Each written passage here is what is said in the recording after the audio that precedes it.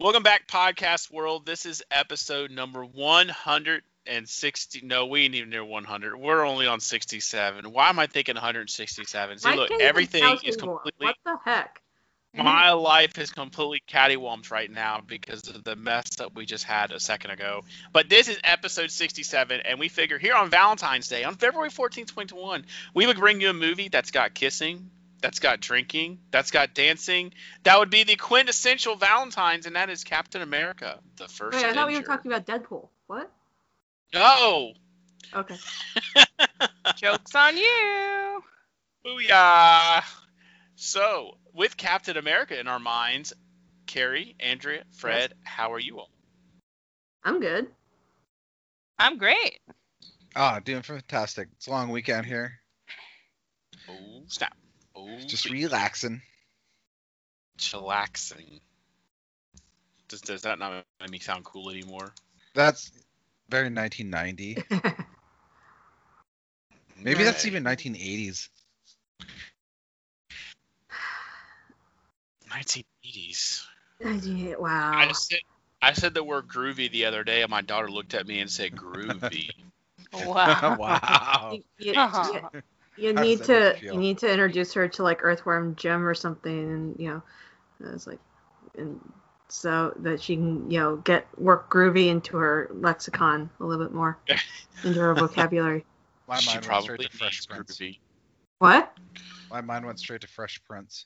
Oh. And This Zach is Morris. all about how my life got flipped, turned up. Oh, sorry, copyright, can't do that. With everything, hey, we're not here to talk about that though. We're here to talk about Captain America, the first Avenger. So, Fred, what is this movie all about? Well, let me tell you. Steve Rogers. No. Your description. Steve Rogers. No! A reject. What? A reject. What was it? Something on. So, okay, I rebranded what Andrea is referring to. I rebranded this movie. It is not Captain America, the First Avenger. This is Shield Man and the Steroids of Tomorrow. Oh my There. goodness. That's still awesome. That's a better And that's about how I feel about this movie. Aw. Aww. They did, I'm jumping way ahead, they did a very good job of showing that somebody with a shield can be effective. But, yeah, he has a shield and Okay, he does but drugs. before we go into your criticism, God, negative Nancy. Let's get there. Okay. Steve Rogers, a rejected military soldier, transforms into Captain America after taking drugs of a super soldier serum. But being Captain America comes at a price as he attempts to take down a warmonger and a terrorist organization. Boom, boom, boom. Butter bomb. Ba-dum-bum. Andrea, you're up. Come on, dang, Andrea. I'm sorry. I was thinking about Chris. I'm just kidding.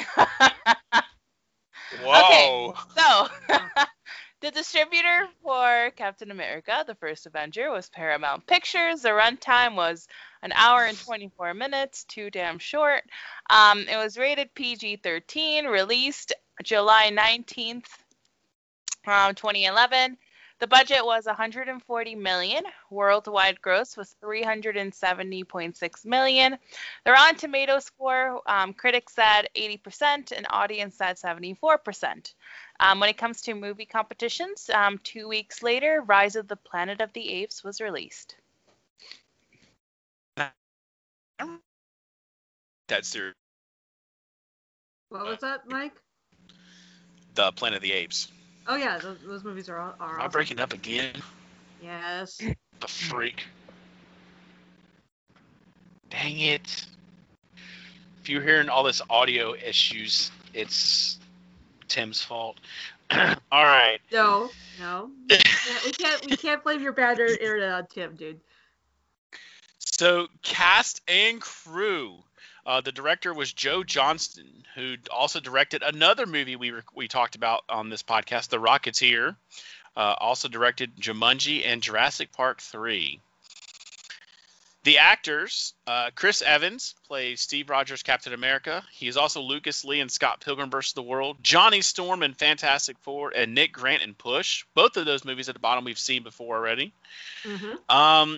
Haley Atwell, phenomenal actor, played Peggy Carter, was Ella's mother in Cinderella, and Evelyn Robin and Christopher Robin.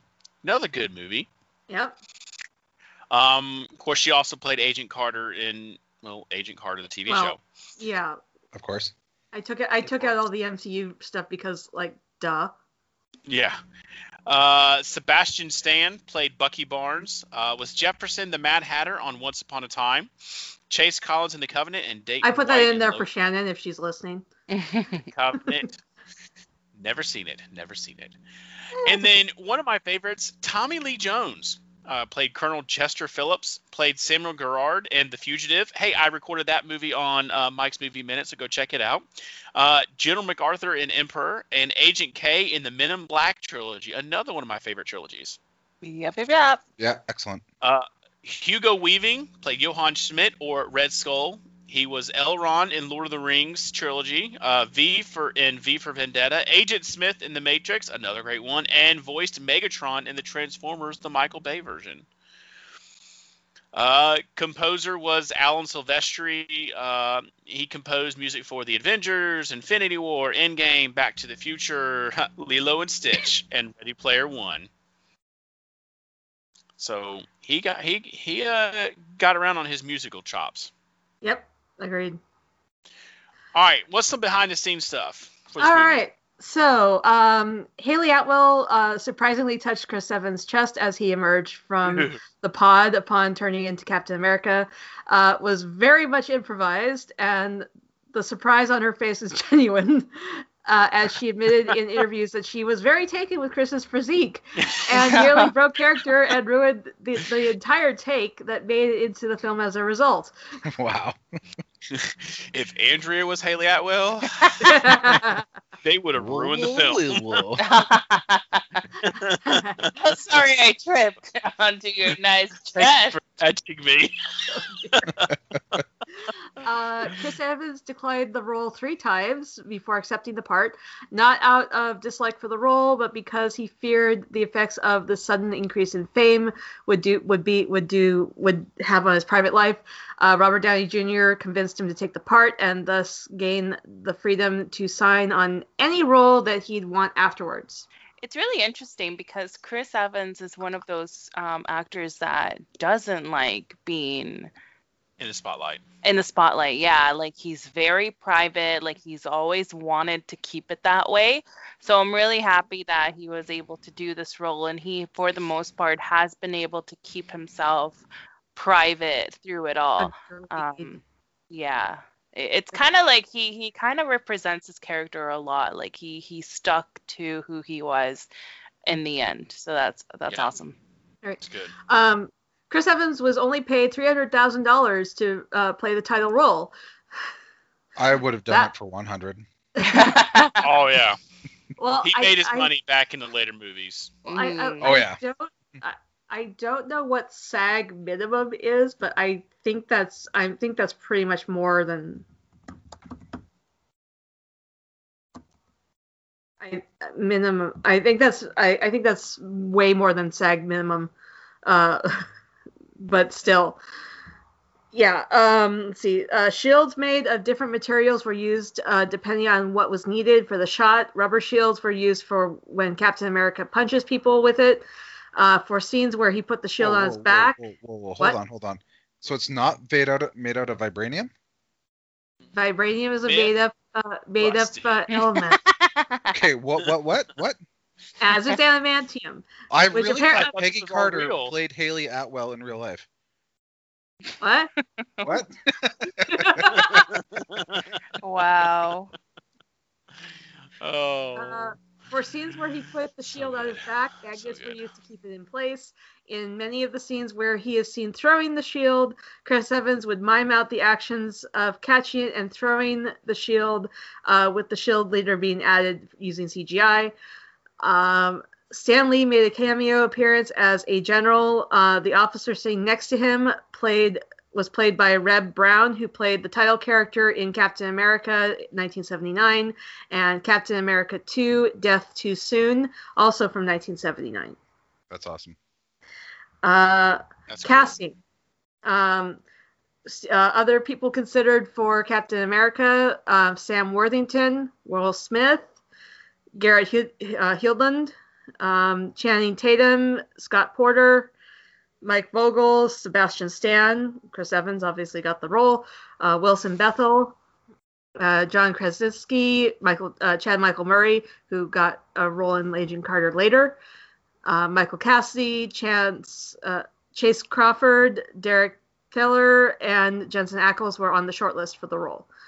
There's some people sound like a short list. That is not a short list. The only one on that list that I could have really seen, I could have seen Channing Tatum do it.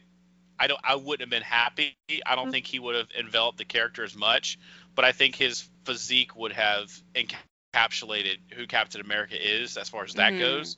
But I just don't. I don't think John Krasinski could have done it because he would have had to bulk the crap up. Well, I don't know.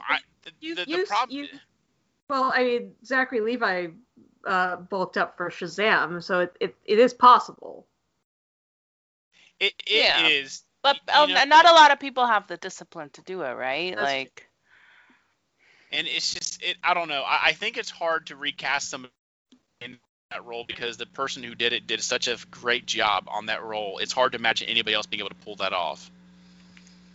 It would have been a pretty interesting view if they did cast Will Smith for the role. Yes. That would have been interesting. Yeah. And they have the dynamic between him and Sam would have been interesting as well. I agree Will Smith would have been interesting. My only thing about Will Smith would have been it's not his normal style of roles he chooses. It would have been completely different style of acting for him, and I think we would have noticed that, and it may have been. I'm not saying it would have been uncomfortable because I believe he's a very talented actor, but it's very different because Chris Evans played him as he's not in your face kind of a guy, which is who Steve Rogers was at the beginning. Will Smith's acting mainly his characters. I want to be all up in your face, and it just it would have felt different, but it would have been very interesting to see Will Smith do it though. It would have been, yeah. By the way, SAG minimum for low budget is $250,000 or less. And this is today's rates. So the budget range for minimum SAG is between $250,000 and $2.5 million, depending on what the picture is. Interesting. Oh wow. Yeah. But that's today's rates. I don't know about 2000. Yeah, obviously, this is 10 years ago, but yeah. Anyway, continuing on. Peggy Carter. Other people considered were Alice Eve, Gemma Atherton, Keira Knightley, and Emily Blunt. We could have had the Emily Blunt John Krasinski pairing sooner, but I'm still kind of rooting for them to be, Sue Storm Reed Richards. Sue and Reed, yeah. I could have seen Gemma Arterton doing it. I don't think Kiera nor Emily are fit the part, and I would not like Alice Eve in it after what we've seen from her. I'm sorry. I could have seen Keira Knightley do it.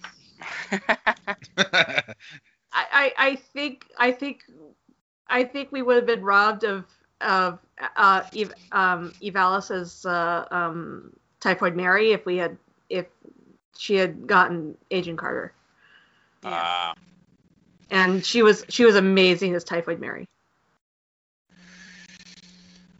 All right. So let's go into discussion of the movie. I'm going to kind of throw a curveball while we're doing this, and Carrie loves when I do curveballs. So. Oh yes. I'm gonna What are you doing I'm to gonna us now? skip the moments. I'm gonna skip the moments section, and I want to talk. Let's focus on the characters of this movie. All right. Favorite character you wish was written better. I don't know. Let's throw them all together. Let's just start off with the obvious. Let's start off with Steve Rogers. Was he your favorite? Did you not like him? Was there somebody else who was your favorite? What'd you guys think? I think Chris Evans nailed his Oh yeah, he his definitely character. nailed the Like character. I can't see anybody other than Chris Evans doing Captain America anymore. Yeah, I don't know that I have a favorite character in the movie. Erskine, I love Erskine, but Stanley Tucci is a gem and deserves all the things. So I do love him, but I don't know that I have a favorite character or favorite like character that stands out above the rest, because this cast is amazing. I agree. Yeah, I have to completely I agree do as agree. well. One of the things, Yes. though, is like I have to credit Tommy Lee Jones, Colonel Chester Phillips, for his role and all the smart-ass lines that he drops. Oh yeah. Every time he opened his mouth, I laughed. And I was like, yeah. So Yes, especially the scene where he brings Erskine the cow. Do you know how hard it is to get a prime cut of beef like this Yeah. all the way out here? He said, "What is it? Poison? Cow." Yeah. He just starts eating it in front of him. Well, Oh, because I love he's a vegetarian. Vegetarian, so. it. Oh, but I do agree. I love Tommy Lee Jones. He only plays, and the thing is, Tommy Lee Jones only plays one style of actor or one style of character really through his entire career. And it's that wise. I can't say the word. Smart ass. Wise ass. Yes, thank you. Just, it's that's all he ever plays though, and I love that about him. He's just like you said, Fred. His one-liners were so great in this movie. I think without him, the movie would have been a little too much on the serious side. So it really brought some lightheartedness to the show. Absolutely. Yeah. Well, between him and when after Steve finally fights Bucky again, the banter between the two of them is just like spot on. It's like I could forgive can forgive the writing Jefferson out of Once Upon a Time, because that was an awesome character, for the fact that we got so much Bucky and Steve throughout the years as a result, or because that's what he had to leave Once Upon a Time for. Right. Well, what did you think about Sebastian Stan's Bucky then? I thought it was fun. I thought it was great. Yeah. Obviously, we're gonna get more of him. Yeah.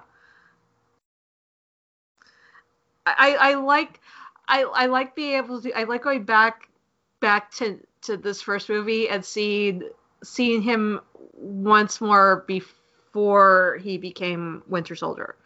I like having that before and after type parallel now. I thought his line in the bar with Steve was pretty funny, where he said it's like a nightmare. He said he's talking about all the girls are after Steve and he's just invisible. He's like, it's like a nightmare now. Yeah, that was cute. All right, so we talked about Steve. We all agree Steve was probably one of the best characters, obviously, in this one.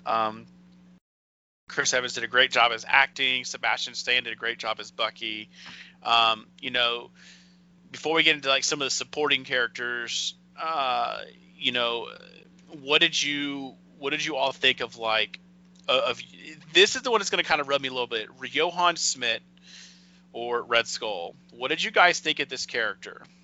I did not like his face.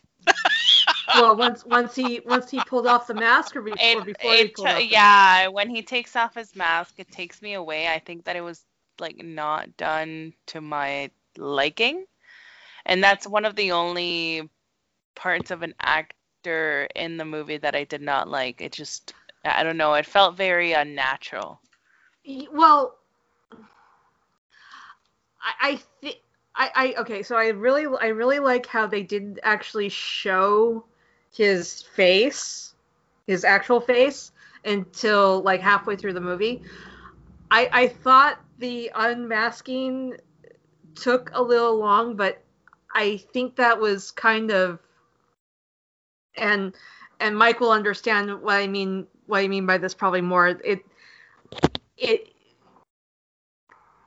It was meant to show how well it was stuck to, the mask was stuck to him, as opposed to, say, Mike Hush, when, just a few whacks and Tommy's face falls off.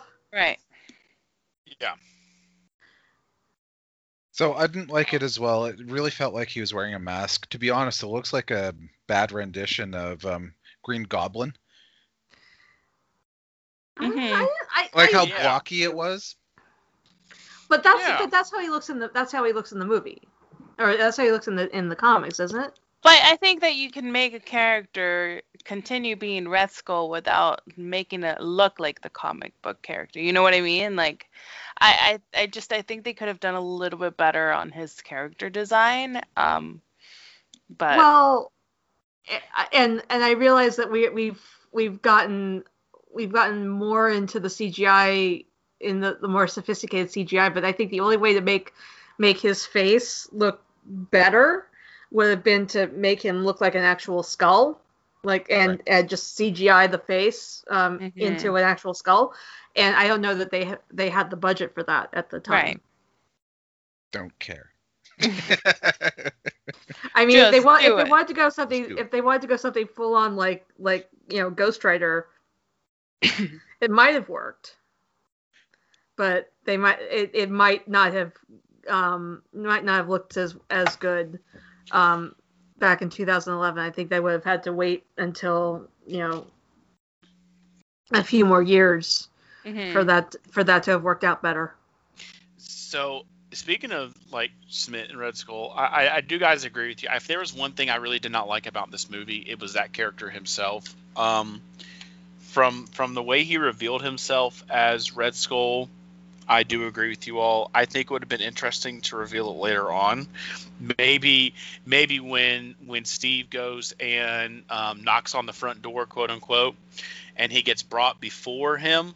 That to me would have been a great ideal time to reveal himself as Red Skull. Mm-hmm. I also think that one of the things that really took me out, and I'm the only one who noticed, but there were times where he would talk and it would sound completely American, and then other times he would talk and it was like thick German accent, like he was going in and out of the German accent, and it didn't. Maybe it's me, it got more thick toward the German side toward the end of the movie, but it still was mingled with like an American accent. The way he was speaking didn't sound right to me. Maybe it was just me. And that could have been intentional. I don't know. I never really noticed the accent coming and going. The accent to me sounded like my grandmother's accent. Before she passed. My grandmother never lost her German accent ever. So well, it sounded very slow and American and methodical at the beginning, but then by the end it was like full blown German, and I'm sitting there thinking, all right, something transitioned here, something happened. I don't know, but that was me. But he was maybe he was imitating the Americans, because he was making fun of them a lot. He was German regardless, though. Yeah. So. I don't know. Anyways, I do agree with you guys on that. So let's talk about some. Well, before we step go ahead. Out of that one. So one of the things I have to mention though is this is one of the first movies where Hugo doesn't pull me out of the movie sounding like he's Mr. Smith. Mm-hmm. So he does that to me in Lord of the Rings. I just can't not think of it. Yep. At this What point, about- like what- every single time we see him, we're like, Mr. Anderson. Anderson. Yep. What about V for Vendetta though? Oh, well, that's another one. I haven't seen that one recently, so I'd have to Oh. see it again. I love that movie. Yeah. What about Haley Atwell as Agent Carter? What did you think of Agent Carter? Agent Carter was awesome. I loved her. I mean, can't picture another person. yeah, me neither. No. I mean, one of my favorite. Me neither, Fred. I mean, one of my favorite quotes when we get down to it is like, "Faster, ladies, come on! My grandmother has more life in her, and God rest her soul." Wow. It's like, yes. Her looks, as far as the side glances that she gives, and the comments, like when all the guys are trying to ride with her in the Jeep halfway through the run, and they're all climbing up the pole, and Steve just kind of goes over, looks up, and pulls the pin and drops the flag and hands it to Colonel Phillips, and then gets in the Jeep. She just kind of looks back at the Colonel like, huh, all right. That look. I mean that just demonstrates that, you know, Erskine was going for brains as well as you know, as well as mental attitude when he was picking Steve for the part. And and Peggy Carter entering the bar after Steve says, I'll pick a crew, in that red dress was absolutely intentional as could be. Yeah. Like the entire bar just stopped and just stared at her. Yep. So I think she was written extremely well, and she was Absolutely. very strong. And I think that it was really cute after Steve Rogers gets kissed by that lady. By Natalie Dormer. Yeah. Who's also awesome, by the way. Yeah, she's so passive aggressive about it. It's really funny. One thing I hope from the MCU we get, and I'm going to be an extreme advocate for it, is I hope we get Agent Carter more of her. I was very disappointed they didn't give us more than 2 seasons of the show, Agent Carter with Haley Atwell. I understand why she didn't. Well, especially after the end of the second season, where you're like, yeah. I mean, I understand because she went on to do the show Conviction, which never got picked up. It got canceled after 1 season. I really wish she would have gone back, kind of like how Laura Cohen is going back to The Walking Dead after being gone for a season because her show didn't pan out. I'm hoping that maybe Disney Plus is the great platform to do it.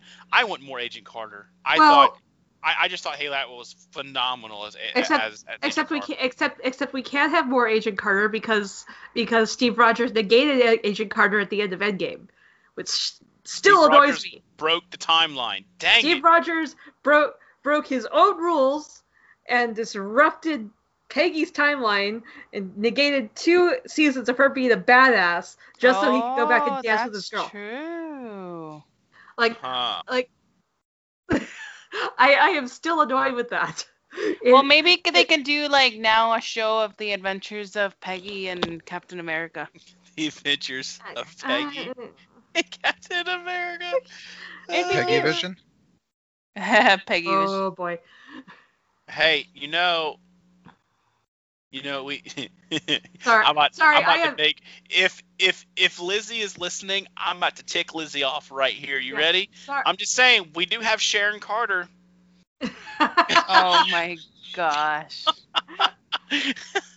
Lizzie's not listening, but I'm sorry. I'm still very salty about the end of Endgame, especially in light of, you know, all the people, you know, complain about Wonder Woman 84 and how Diana just, you know, completely, you know, jettisoned her principles for that entire movie. Like, dude, you guys weren't complaining when Steve Rogers went back in time and disrupted his girlfriend's life. Like, So, she won't remember. no. Sorry. Wow. I will get off that rant. I know. We may revisit that rant at some point. Besides the main cast, let's look at the supporting cast real quick while we're talking about these guys. we have people like oh crap, I can't think of the Erskine? supporting cast. Erskine was supporting cast really. The crew that Steve Rogers took with him. You have Neil McDonough, McDonough. as who was awesome, by the way. At first, I thought that was Michael Cudlitz for a second, and then I had No. to take a second glance and realize it's not Abraham from Walking Dead. This is somebody else. That was Davey Dark. I know. It's so awkward to see that. But I think the supporting cast was really good in this one. From just there wasn't a huge supporting cast because you had a lot of main characters throughout it. But I thought they did really well. They played their part very well. Yeah. Toby Jones as Zola was really, really fun. Anything else about maybe the characters of this film, guys, that you liked, didn't like, that kind of thing?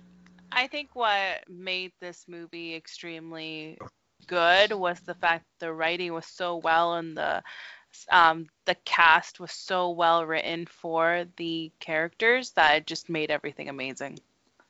Right. Agreed. So speaking of what was written for it, let's talk about the story then. So the story of this movie, we know what it is. He gets the serum. Hydra's uncovered. He has to go after Hydra. We get that. Did you like the story? Did you not like the story? Was there a moment in the story that in the movie that you just really enjoyed, that you really liked? One that you just kind of shook your head like, I just don't know. What did you guys think of the story itself, all enveloped into one? I can start. Overall, I think that the story was extremely well written, except like one part that maybe it's part of the comics, maybe it's not, maybe they just added it, but the whole entire kind of like scenes where Captain America is like the golden boy inspiring hope, and then he's dancing with the girls and like doing his speeches to get bonds. It was just very like every single time I watch the movie, I just want to skip through that. I find it extremely cringeworthy and dreadful. And in our notes, I put two quotations that kind of go against what Steve Rogers was supposed to mean. And when he took the serum. So Dr. Erskine says, whatever happens, stay who you are, not just a soldier, but a good man. And that it's kind of like completely polar opposite from what he was doing when he was being pretentious. And it kind of took me away from who I really enjoy as Captain America and Steve Rogers.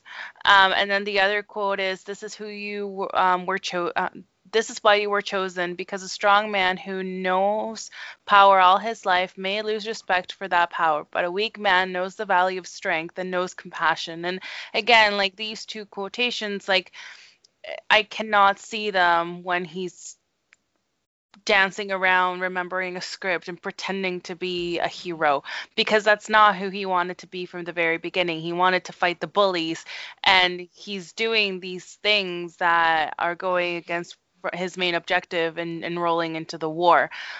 So again, that's my one part of the movie that I didn't like. So it seems to me that they did that whole dancing with the women's show as getting his outfit, but it seemed really far-fetched and just went on for way too long.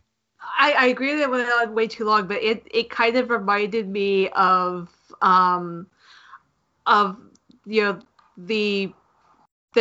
were people in Hollywood, there were actors in Hollywood who gave up their careers for a time to go off to war, and then there were people like Elvis who tried to go and join up, but instead made like propaganda films.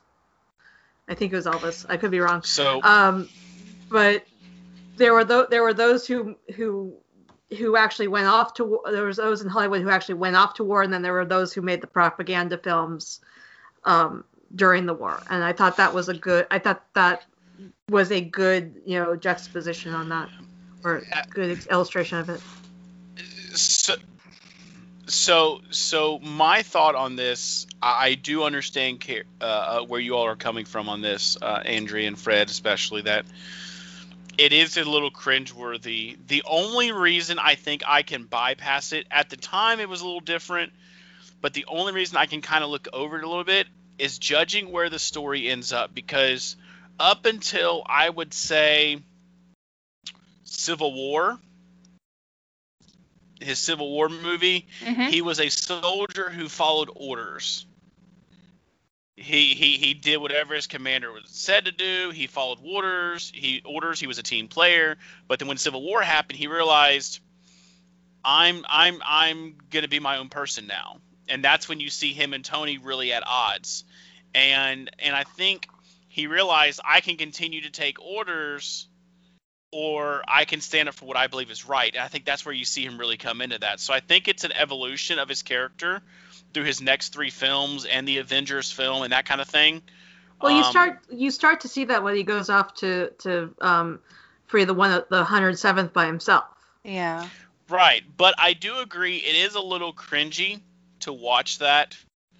The part, especially that, it was so weird to watch him read it from a shield and then turn around and punch the fake Adolf Hitler. It was very campy, but it was very normal for that time. I mean, that was there for the kids, I'm guessing.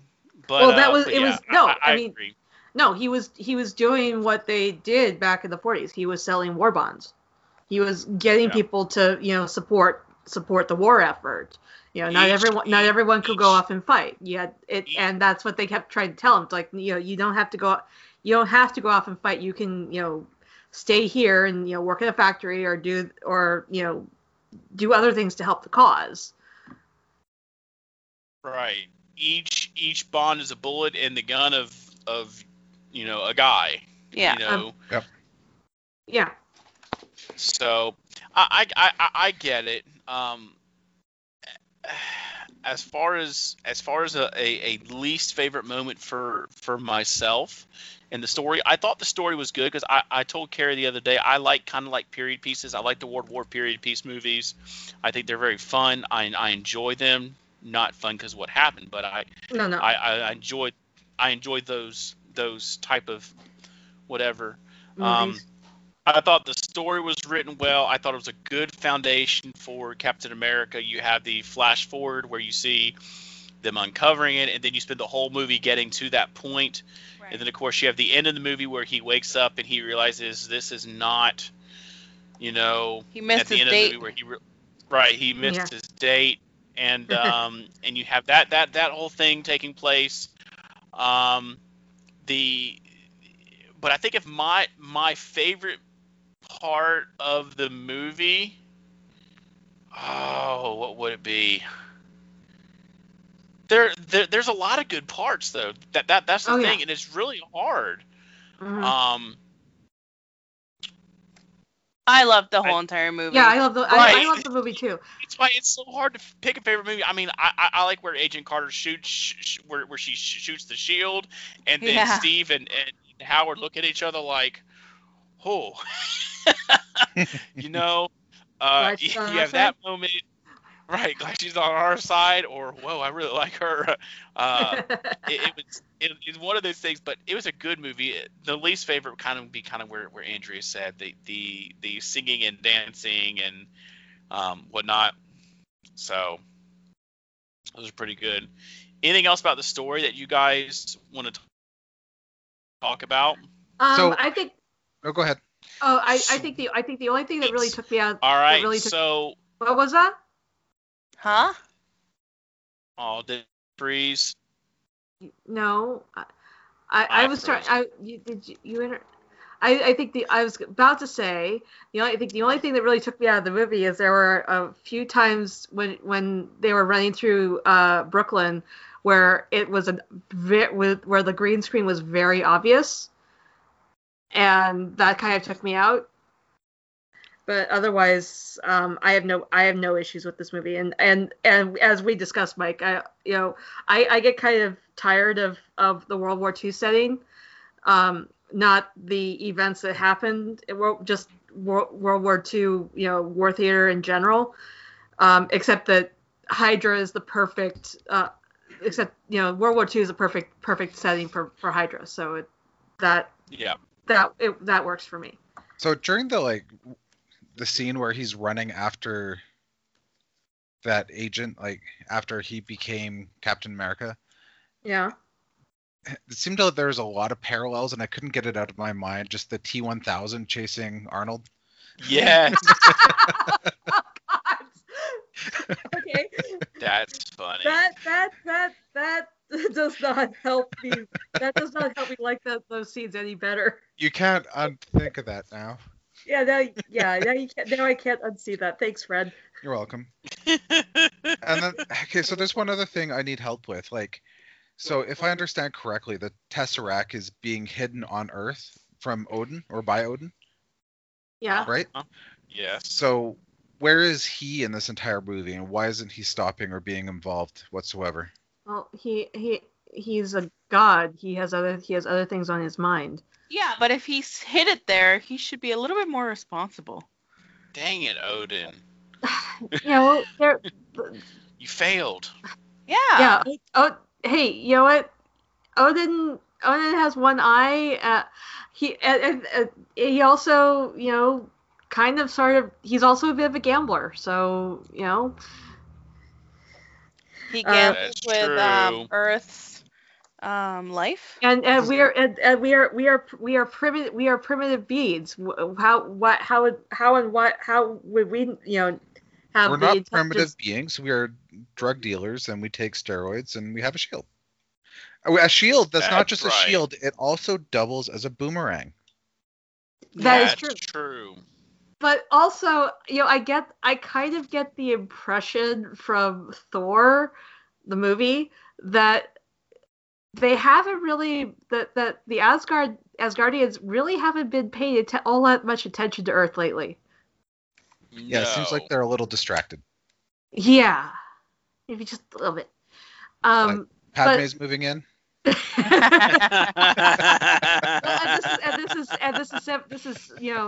is 70, 80 years before Padme too. So that's. Oh, he was getting ready.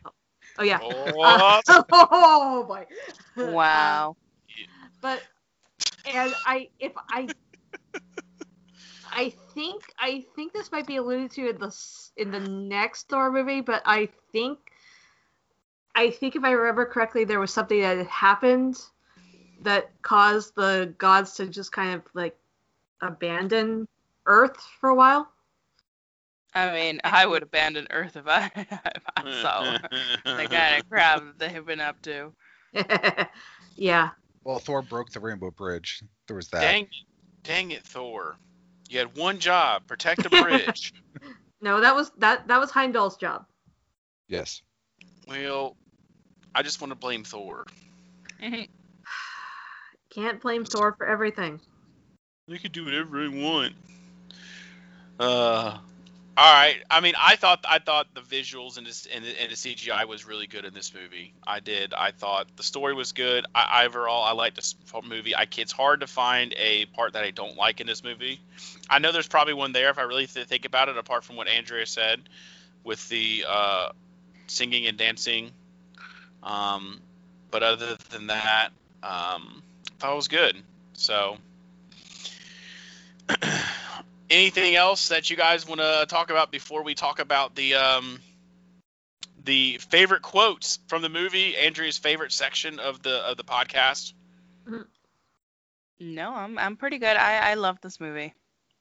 I do too.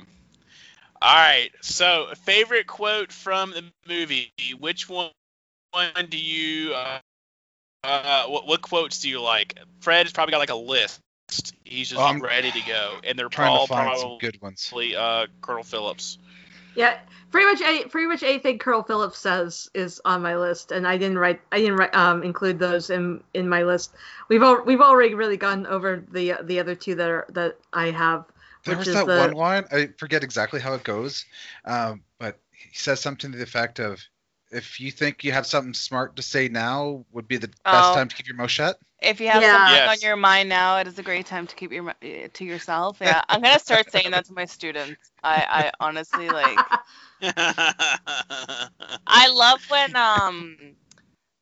we mentioned the one about the steak, where he's with Dr. Zola. What is it? Steak. What is in it? Cow. So I thought that was a really good one. I also have. Oh, go ahead. I thought it would have been funny if they had said, well, what's in it, chicken, just to be a smart ass about it, but I also like when at the very end, Peggy kisses Steve Rogers, and then they look at Colonel Phillips, and he's like, "I'm not kissing you." I thought that was like really fitting, and it doesn't take you from the moment. Yeah. Which is very nice, and it's very hard to do that, especially because it's a very hard scene afterwards. And I really, really like the whole entire conversation about fondue. Fondue is just cheese and bread, my friend. And when Steve Rogers is talking to Peggy, he's like, "Well, what about you and Howard? Are you fondueing?" I just thought it was really cute. Well, and then the whole conversation about trying to understand women out of that with Howard and Steve. I loved it. It was good. It was funny. Yeah. In addition to all of Phillips' lines, all of Erskine, anytime Erskine is on the screen, he's fabulous. Especially the drinking in the tent. It's like, wait, no, you can't have this. You're off liquids. Did he save me some schnapps? Not as much as I should have. Let's see. What of mine is, of course, Kirk. Go ahead. We lost you. Oh, did you get me now? Am I back? Yeah. You'll have to repeat that though. I said one of my other favorite ones was definitely the Colonel Phillips one, where he said, when he looks at Agent Carter, he says, "When you brought a 90-pound asthmatic onto my army base, I let it slide. I thought, what the hell? Maybe he'd be useful to you like a little gerbil, but never thought you'd pick him." Well, and the other moment where like they actually throw the grenade and Steve like protects everybody, tells them to back away, and he the doctor proves his point, but then he's like he's still small or something like that. I thought it was really cool and funny. Yeah. Good. That was kind of that great. We've referenced Lord of the Rings enough that I said that was kind of like a Gimli moment. That still only counts as one. Yeah. Type thing. It's like he's still small. Yeah. Any other quotes? The only other one. Go ahead. Oh, I was just gonna say the only other one that I found that I liked was the one where he's riding with Agent Carter in the car before he gets fixed, and he says, "Oh, I know this neighborhood. I got beat up in that alley, in that parking lot, and behind that diner." Yeah. That was good to me. I liked it. All right. Any other ones before we head on to some plot holes? I think we're all good. Right. Fred, it's all you. Plot holes, ace before it, my man. Well, I'll start with the trivia. Okay. Stanley Tucci took the role of Dr. Eckerstein because of the role enabled him to use a German accent, which he always wanted to do. There you go. Give Stanley Tucci all the things. He's so good. He's amazing. The scene where the submarine fills up with water was only filmed in 3 takes due to Richard Armitage's aquaphobia. Oh, interesting. Crazy. Ooh.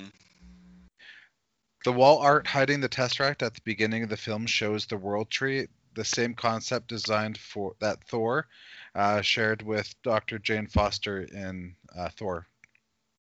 Nice. The Asgardians from Thor are the gods referenced throughout the film. In case no one actually put those two together. Exactly. The first Captain America comic book makes a cameo in the film in real life. This movie was inspired by the comic book, while in the movie, the comic book was inspired by real life. That's good. Say that 3 times faster. All right, so to get into some of the plot holes and goofs, for anachronisms, we have the map behind Colonel Phillips at the last briefing depicts modern-day Canada, all in the same color. Newfoundland and Labrador didn't join Canada until 1949. Before then, it was a separate dominion ruled directly from London. A map shows the Allied positions close to the Italian-Austrian border. By 1943, when the film is set, they hadn't even taken Rome yet, which fell in June 1944. They would not even come close to the border until November 1944. Sorry, we have a dreaming puppy at my feet. Aww. It's a great addition to the podcast. She doesn't like anachronisms. Oh Apparently man, not. she is on a dreaming spree. A telephone in the war room bunker beneath London when Steve Rogers' troops deploy there for a briefing is a type not invented until the late 60s.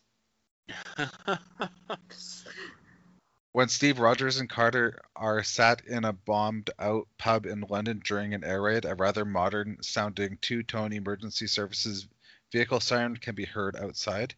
Emergency vehicles during the 1940s used bells, and this type of siren was not used until the 70s. Oh.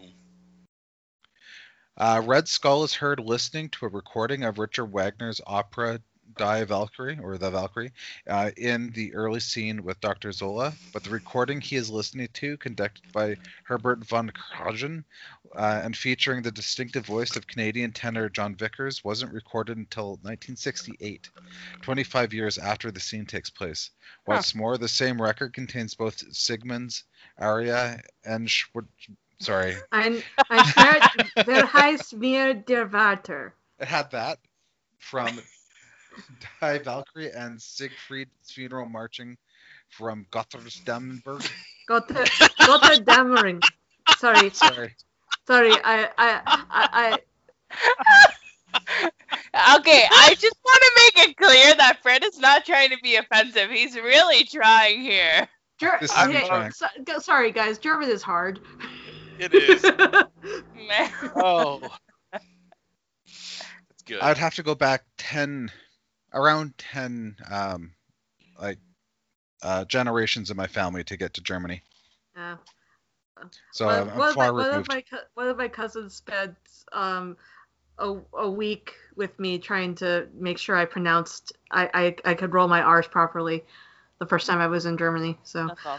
Right. So both pieces of this music could not have fit onto one side of a short playing 78 record used during World War II. Okay. The 107th Infantry had been reorganized during World War II into other units, but did fight in Europe during the war. It was reorganized again and reestablished as the 107th Infantry Regiment New York Army National Guard, and finally the 1st Battalion 107th Infantry was deactivated as part of a nationwide force structure reductions. The 107th designation was reassigned to the former 205th Support Group, New York Army National Guard, creating a 107th Support Group. Interesting. Okay, let's get into some character errors. When Captain America salutes Colonel Phillips after coming back to the camp with the rescued soldiers, he ends the salute before Colonel salutes back. By regulation, a soldier holds a salute to a superior officer until the superior officer fully salutes back. That's true. But he's not a real soldier. But he is. But he is, because he's enlisted. Kinda. Kinda. He never finished basic training, for what I could tell, or they just. He just went for one run. It was a long run. Yeah, I guess so. Well, but he got a car ride halfway home. That's true. When Steve Rogers arrives at the building for his transformation, he exits the car and puts on his hat prior to entering the building. He then wears the hat indoors until the procedure starts. Military personnel are required to remove their headgear while indoors unless they are armed, such as military police. Yeah, I do know that. The Union flag hanging outside the war room is upside down. At the flagstaff, the white saltire of St. Andrew, Scotland, takes precedent over the Red Cross of St. Patrick, Ireland, because Scotland has been part of the Union longer than Ireland, i.e. the flagstaff, the white diagonal brand, must be thicker above the red diagonal. While many countries fly their flag upside down in times of war, the United Kingdom is not one of them. Interesting. I didn't even know that they put them upside down during war. Yeah. Yes. Just before his first fundraising show, Fundraising. sorry, just before his first fundraising show, Steve is told that cooperating could get him his own platoon. In World War II, an army captain would be put in charge of a full company. Lieutenants typically led platoons. Okay, some continuity issues. When Captain America ice encased shield is revealed in the beginning of the movie, the paint job is pristine with no damage. However, in the final fight scene with the Red Skull, the shield is seen to have numerous dings and scores in the paint from bullet strikes. Interesting. It's self-healing. Okay. Mm-hmm. The paint is anyway. It's part of the boomerang effect. Oh dear.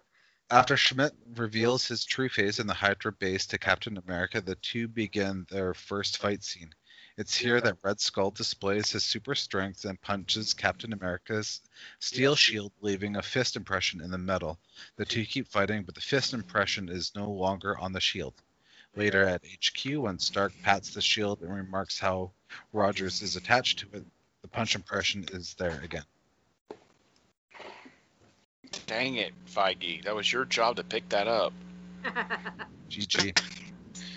Before Steve Rogers is sealed into the pod for his transformation into a super soldier, two metal arms with several hoses are pivoted over his shoulders to hold pads against his chest. When the pods open after the transformation, the arms have disappeared, nor are they detached and dangling from the hoses, which have also disappeared.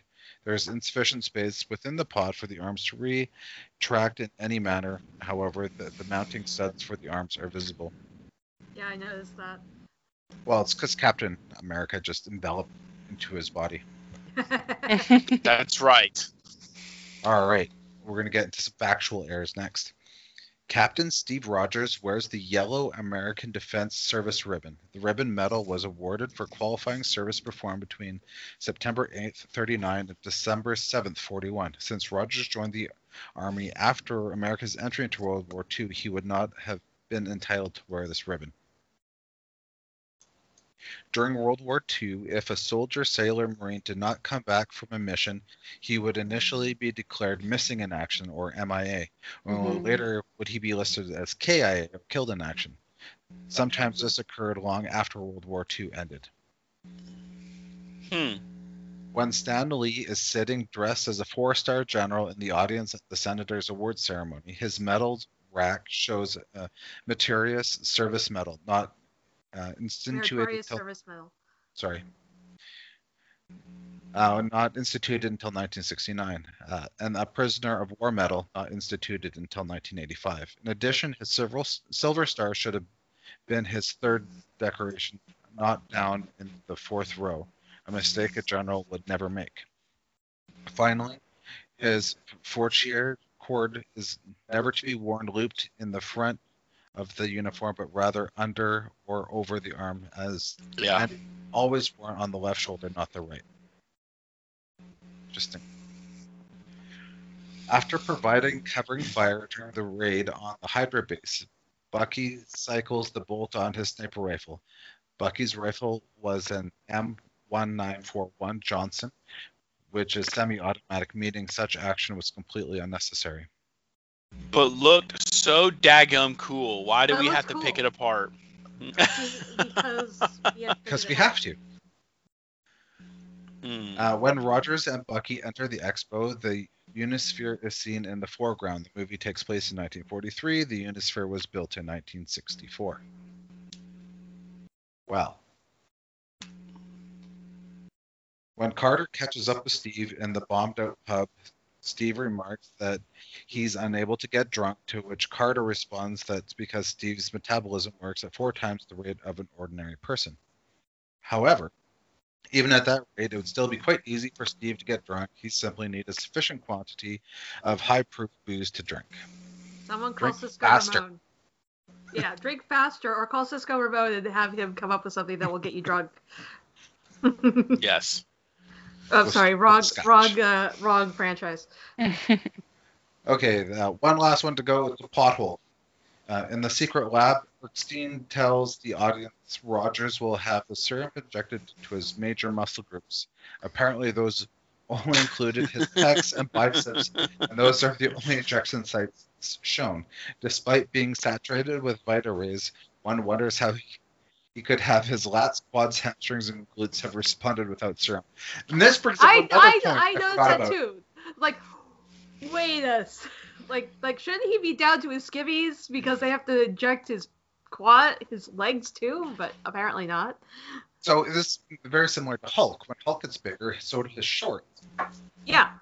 And I appreciate that they do leave him covered. Yeah. But the same thing goes with this scene. His pants still fit, and he can run in them. Yeah, they're not as long, and you can see they only go down to his like mid calf now. But come on. I don't know.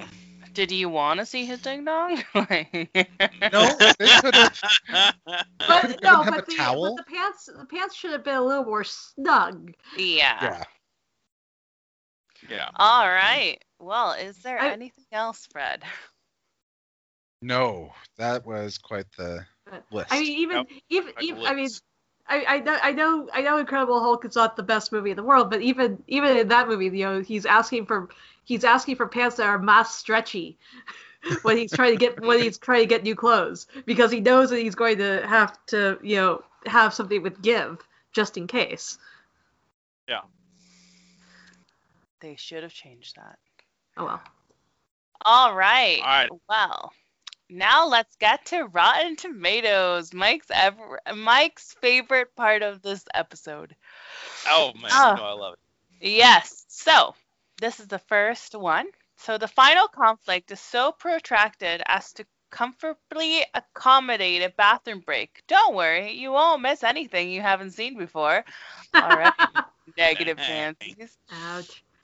In a summer that seemingly has seen a new comic book adaptation every other week, it's a toss-up whether Captain America, the First Avenger, or Green Lantern is the weakest of the bunch. Wow. I would not compare Captain America Me neither. against the Green Lantern. Similar on that note, while it never hits the craptastic depths of something like Green Lantern, most people are likely to come away from it thinking that it could have and should have been a lot better than it is. I don't like these. They're not true. Yeah, and But they're supposed to be negative.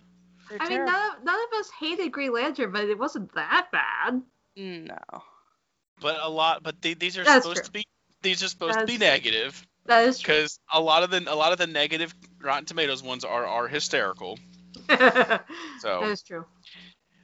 all right, here we go. Movie rating.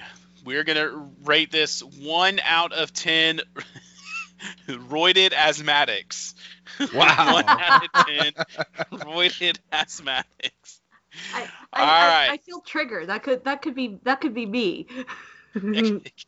I mean, True. full Are you full taking disclosure. steroids? Full disclosure. The inhaler I use when on the rare occasion that I need one is a steroid. Wow. So Or we could do 1 out of 10 pants that are really too tight for him to be wearing. roided asthmatic is fine. So, all right. So, Fred, my good man, what would you rate this movie? 1 out of All 10. right. I am very, very hard on this movie, and it's mostly because I don't think Captain America is a great superhero. I think somebody with a shield and steroids should not be a role model to be looked up to. But that being said, I did enjoy the movie. I thought it was a lot of fun. I'm going to rate this one an 8.5 roided asthmatics. All right. And Andrea, how about you? I enjoy this movie. Yes, he's one of the most simplistic kind of Avengers and comic book characters. But I like the story. It was well written. The cast was phenomenal. So I'm actually going to give this a 10. 10 out of 10 roided Perfect asthmatics. score. Yeah, because this is a movie that I can watch a million times and never get tired of it. Mike, you go first. All right. I mean, I'll never get tired of criticizing it. Huh? I'll never get tired of criticizing it. Yeah. That's funny. I like this movie for what it is. I think it's a phenomenal movie. I do think it does have its issues, so I do have to dock some points off because, kind of like what Andrea said, the parts with the singing and dancing were kind of cringeworthy. I'm not a huge fan of the Red Skull and how he was revealed. But other than that, because of those negative things, out of 10, I'm going to have to give this a 9.5 roided asthmatic. So I'd knock off 0.5 for those areas because it's very close to being a near perfect movie for me. Excellent. Okay. Carrie. So, I much like Superman, Captain America is kind of not my favorite character. He's too much of a Boy Scout. He gets better, but but unlike Superman, this is not a superhero that I am quite as familiar with on the Marvel side as a lot of people are. So I appreciated this as a first off film as an introduction to Captain America for those of us who are less familiar with him than others. I have no real problems with this movie, but this is not The Crow. This is not Watchmen. So I can't give it that high of a rating. So I'm gonna give this a 9. 9. Still pretty 10. good. Still pretty good, but it's not. We all know what my 10s are, and this is not it. All right. Well, thank you so much for that. Our next movie we're going to watch is it's a little not as well known movie. It is a superhero movie. By all honesty, it beat the box office and it was considered a success. But in 2012, a movie called Chronicle came out. It's 3 high school friends gain superpowers after making a discovery underground, and they try to deal with all that. So it stars Dane DeHaan, Alex Russell, Michael B. Jordan, Michael Kelly. You had me at Michael B. Jordan. Hello. Yeah. Come on. So it's a little off the beaten path of a superhero movie. It did win. I'm trying to think. It won most original trailer for Golden Trailer Awards. It was nominated for Best Science Fiction Film in the Academy of Science Fiction, Fantasy, and Horror Films. So it's got a couple of nominations in the film. It's directed by Josh Trank. So with all that being said, we were going to be watching that. If you can find it, I'm not exactly sure where it would be at to watch it. According to Google, you can find this movie on Hulu with a premium subscription, YouTube with subscription. It's on HBO Max. If you have HBO Max, you can watch it. And the normal Google Play, Amazon, Vudu, that kind of thing. So check it out if you can find it. If not, just Wikipedia it. Or just listen to us review it so that you don't have to watch it. That's true. All right, Carrie, why don't you close us out then? Okay, so we want to hear from you. What did you think of Captain America: The First Avenger? What did you think of any of the movies we've reviewed so far? What do you think about our upcoming movie, Chronicle? Let us know. You can email us at capechronicles@randomchatter.com. You can find us on Twitter at randomchatter for the entire network, or at Cape Chronicles for this show. You can find me at Carrie Blackfire42. That's KERI Blackfire42. Andrea, where can we find you? You can find me on Twitter at CatsBears. That's KATZBEARZ. Fred, where can we find you? You can find me on Twitter at FreddyWonKenobi. That's FREDDYWON Kenobi. And Mike. You can find me on Twitter at the DC Mike. And you can find all of our shows over at randomchatter.com. Don't forget to spread the word and support us by leaving reviews on Apple Podcasts, Stitcher, Google Play, Spotify, wherever you get your podcasts. If you leave us a review, we will read it on air. You can also support us by joining our Patreon joining Patreon and contributing to us there, or going over to our store at randomchatter.com/store and picking up some merchandise. The music you hear on this podcast is High Roller Mojo by Blue Stolly and As Silly as the Sentence Sounds. All trademarks are owned by their respective owners. So until next time. Before we forget, big shout out to the car in Captain America. Loved it. Oh yes, the car. That's like my second favorite comic book movie car, right after Captain Nemo's. So yeah. All right. Anyway, on that note, bye guys. Good night. Bye.